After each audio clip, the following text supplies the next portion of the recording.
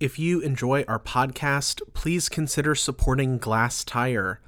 All of the money we raise, since we are a nonprofit, goes right back into our coverage of Texas's art and artists. Our coverage is supported thanks to readers and listeners like you. If you would like to contribute, you can do so at glasstire.com/donate. Thanks so much and enjoy today's show.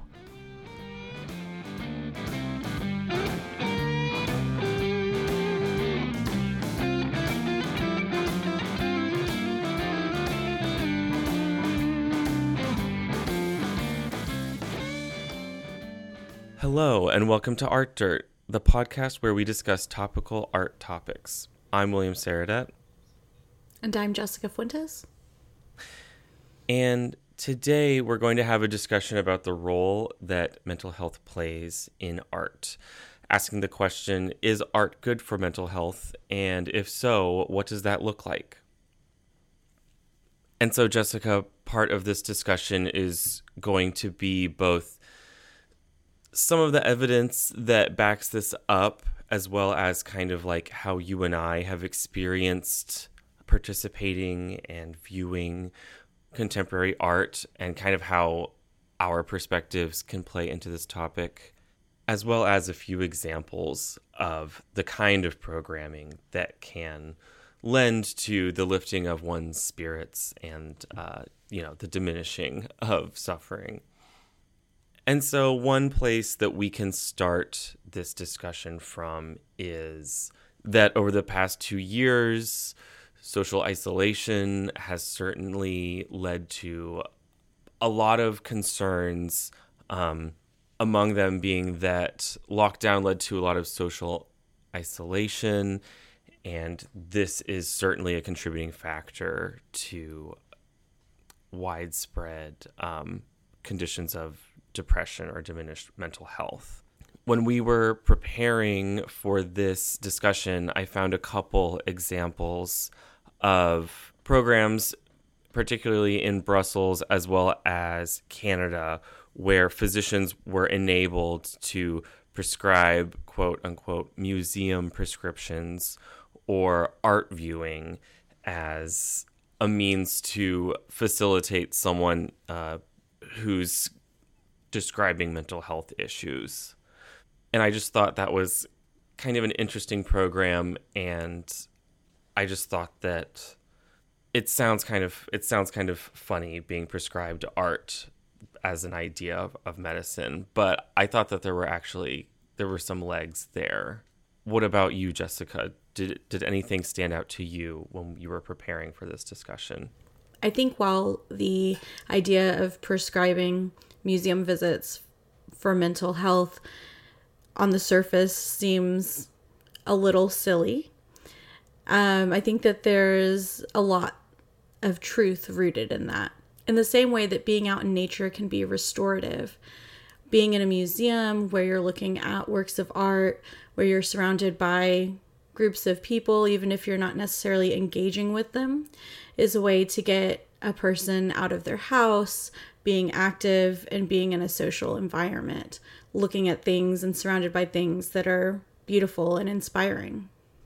Similarly, I think that's why programs like music therapy, art therapy have been around for a long time, because they can be ways to spark introspection and reflection when people are feeling timid or unsure about how to go down those paths.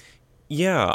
As a part of our research, I found that the NEA published findings in 2020 that music therapy programs generated robust data on their prevention and treatment capabilities for substance use disorder, specifically for those suffering with opioid addiction.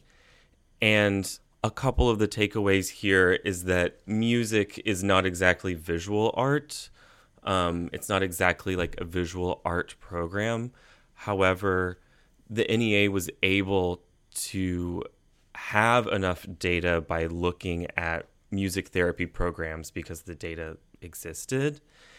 And they found that for both the treatment of pain management and limiting the use or the abuse of opioids, music therapy programs were successful enough that it warranted further research in visual art programs.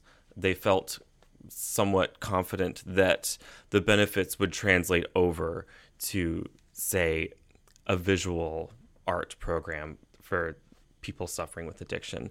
And those are pretty strong statements. It makes me feel more comfortable, even more comfortable, suggesting or advocating that just about anybody get involved in the arts in some way. And Jessica, your reading of the potential benefits of museum visitation, I agree. The idea of thinking of a prescription to see a museum, it doesn't sound particularly clinical or medical. In fact, some of the news reporting I was reading on this topic stated that those programs are most certainly backed by tourism interests. However, it absolutely makes sense that being in a calming social environment where, quiet introspection is welcome, that could be beneficial. And it's a great excuse to give people free access to these institutions. Yeah, absolutely. And, I know for decades, museums across the United States have been offering programs for people with dementia or Alzheimer's as an opportunity both for their caregivers to form social connections to other families who are in similar situations, and as a way to use art to help spark memories and discussions with people who are struggling in their day-to-day life to hold on to some of those things. Many of those programs bring in music and performance and movement alongside the looking and discussion. So knowing that we've all been kind of through this lockdown mode over the last couple of years because of the COVID-19 pandemic, I wonder if you've noticed any differences in your art viewing experience during lockdown versus now. Yeah, so like a lot of people, I was pretty observant of the rules for a significant stretch of time. And that just means that my art viewing definitely shifted indoors and it shifted to screens. And so I focused more on video art and film for a while before getting back out there and seeing a lot of shows. And I think the first time I got back to museums, it had kind of hit me that this is supposed to be sort of like a pleasant or entertaining time, and I wasn't quite ready for it. It surprised me a little bit the first couple of shows I went to where I recognized I'm mentally not in a place to receive this kind of like lightness of tone. So I think that was really a check for me that I needed to kind of make sure I was taking care of myself and getting sort of all of my needs met emotionally, socially, and that it can't all be supplemented from a screen. Yeah, does that make sense? Yeah, definitely. I think for me, when the pandemic started, I was still working in museums. And so even though we closed down and we weren't open to the public for a while, pretty soon after museums started to reopen, I felt pretty comfortable going into those spaces, mostly because there were still mask requirements and there weren't large crowds. For me, my art viewing shifted in the sense that I continued to go to museums during that time, but perhaps stayed away from larger gatherings, like opening receptions at galleries and things like that. And it's just recently, within the last maybe 6 months or so, that I've felt more comfortable going to those things. And it's maybe been only 6 to 12 months since we've even seen crowds kind of comparably return to what you might expect pre-pandemic in an open reception setting, maybe even museum capacities are like returning to what they were, and it took a long time to get there. Jessica, given that you were in a museum setting when the pandemic kind of started, and that's where you were when you were watching this whole global shift to lockdown, and I guess I just want to kind of ask you a little bit about your perspective on planning exhibitions that are either mindful of the topic of mental health, or if a program is kind of explicitly approaching the subject of improving mental health and being kind of aware of one's needs. I'm wondering, are there any points of sensitivity in these types of exhibitions and programs that one should be aware of when these exhibitions are being planned? Yeah, absolutely. I think that museum experiences in general can be re-traumatizing for people who have experienced mental health issues in the past, whether it's the subject matter of the artwork that's on view or being in a space that is perhaps uncomfortable. And so I think it's really important for exhibition planners, for art educators who are creating programs to reach out to and speak with mental health professionals to get guidance and support and to better understand best practices around these things. Oftentimes, especially in smaller institutions, when museums seek to branch out into these types of programs or exhibitions, it can be more difficult to have the resources to connect with professionals who maybe have a better understanding of the intricacies of these issues. But I do think that it's something that should be considered. For example, I know that museum programming across the U.S., where educators are working in the vein of art therapy with groups and audiences who are in need of those kinds of resources, often work the best and see the best results when they partner with professionals who have that background and medical experience to really guide the program and to guide the efforts. And the other thing that I would say, and we can just maybe talk through this for a second. And so we're talking about art spaces as generally being reverential and serene and kind of like, you know, the places where we as a society collectively agree to gather publicly together to respect, you know, the beauty, the value, the importance of art objects. But maybe there's also another side to it, which is that if we're going to stick to that kind of mantra of it being accessible to all and a space of comfort for all people, that kind of takes a constant like checking in and making sure that people do feel that way in a museum setting.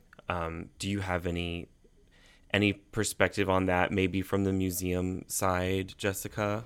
Yeah. You know, I know from my own personal experiences and from hearing experiences of friends that there are definitely times where not everybody feels welcome or comfortable in the museum. For example, when I had a young child and I was carrying around, you know, like a diaper bag and had my baby strapped to me, I walked into a museum and was told that I had to check the diaper bag, which I thought was really surprising and was off-putting right off the bat because I'm walking around with a young child who's likely going to need a diaper change at some point. And so I kind of asked back and said, well, is there any way I can bring it with me? This is why. And I was told that if I had a stroller, I could, but since I had it on my shoulder, I couldn't. So for me, that was immediately kind of frustrating and made me kind of go into the space already a little uncomfortable. And I would say it probably shortened my trip there, having to leave that diaper bag at the front. And that's just one example, but I would say that different people will have different experiences in museums, whether it's because they're a parent and they're walking around a museum with young children, or if it's because they have certain accessibility needs, like ramps for wheelchairs or well-placed elevators to be able to navigate the space. Those things can be a challenge and can then take this experience that should be simple and serene and comfortable and make it into a bit of a hassle. And the same can be true for people of color who may feel stigmatized and who may feel unfairly called out or followed around when they're in those spaces. So as we're talking about art as a conduit for maintaining or improving one's mental health, it's just important to remember that we want that to be reached by as many people as possible. And we want as few barriers to entry as possible, right? So, Jessica, was there any other aspect to this topic that kind of came to light? So this is a little bit of a tangent, but I think that it's interesting when looking at art museums and art spaces and how art can be healing for people who are suffering from mental health issues. Art can also be used to help medical professionals as well. Locally here in North Texas, Bonnie Pittman really spearheaded an amazing program starting when she was working at the Dallas Museum of Art, and she continues it today, where she brings in medical students and medical professionals to view art and walks them through the art of observation, looking closely, building their skills to be able to look closely and describe what they're seeing, because that's a skill set that has been found in the medical realm to be lacking from some of our professionals. So being able to use art as a tool to exercise those different skill sets, I think is a really intriguing program. And it's something that has been happening for, I would say, over a decade at the Dallas Museum of Art. Yeah, I can see how that would be beneficial. New research from the University of Pennsylvania found that visiting a museum can reduce anxiety and depression, as well as increases in cognitive function and empathy, which tracks. I can imagine how that's true. A museum is generally the place where knowledge and empathy kind of meet, generally speaking. Yeah, and beyond teaching medical professionals about observation, the program that Bonnie leads is also very much rooted in empathy, getting people to look closely at the subjects and works of art and to build empathy for their future patients. And so, Jessica, do you think that this topic will continue to pop up in contemporary art, in contemporary art making? What do you think? Yeah, I feel like over the last year, especially, I've seen a lot of artists kind of dealing with the ways that they are handling coming out of the COVID-19 pandemic, the types of issues that they may have faced and underwent during that time of isolation. And I think going into 2023, we'll continue to see exhibitions, bodies of work, things that kind of speak to mental health, that speak to the remnants of COVID-19. And with that, I just wanted to close with a quote on the subject that I found during our research for this recording. And it goes, quote, "Art museums have great potential to positively impact people, including reducing their stress, enhancing positive emotional experiences, and helping people to feel less lonely and more connected." End quote. Researcher Catherine Cotter in an interview with Hyperallergic in June of this year. And with that, thank you so much for listening. We'll be back in a couple weeks with another Art Dirt. In the meantime, we recommend you take a look at our events listings, and during this holiday season, if you're able to, go see some art. Go see some art.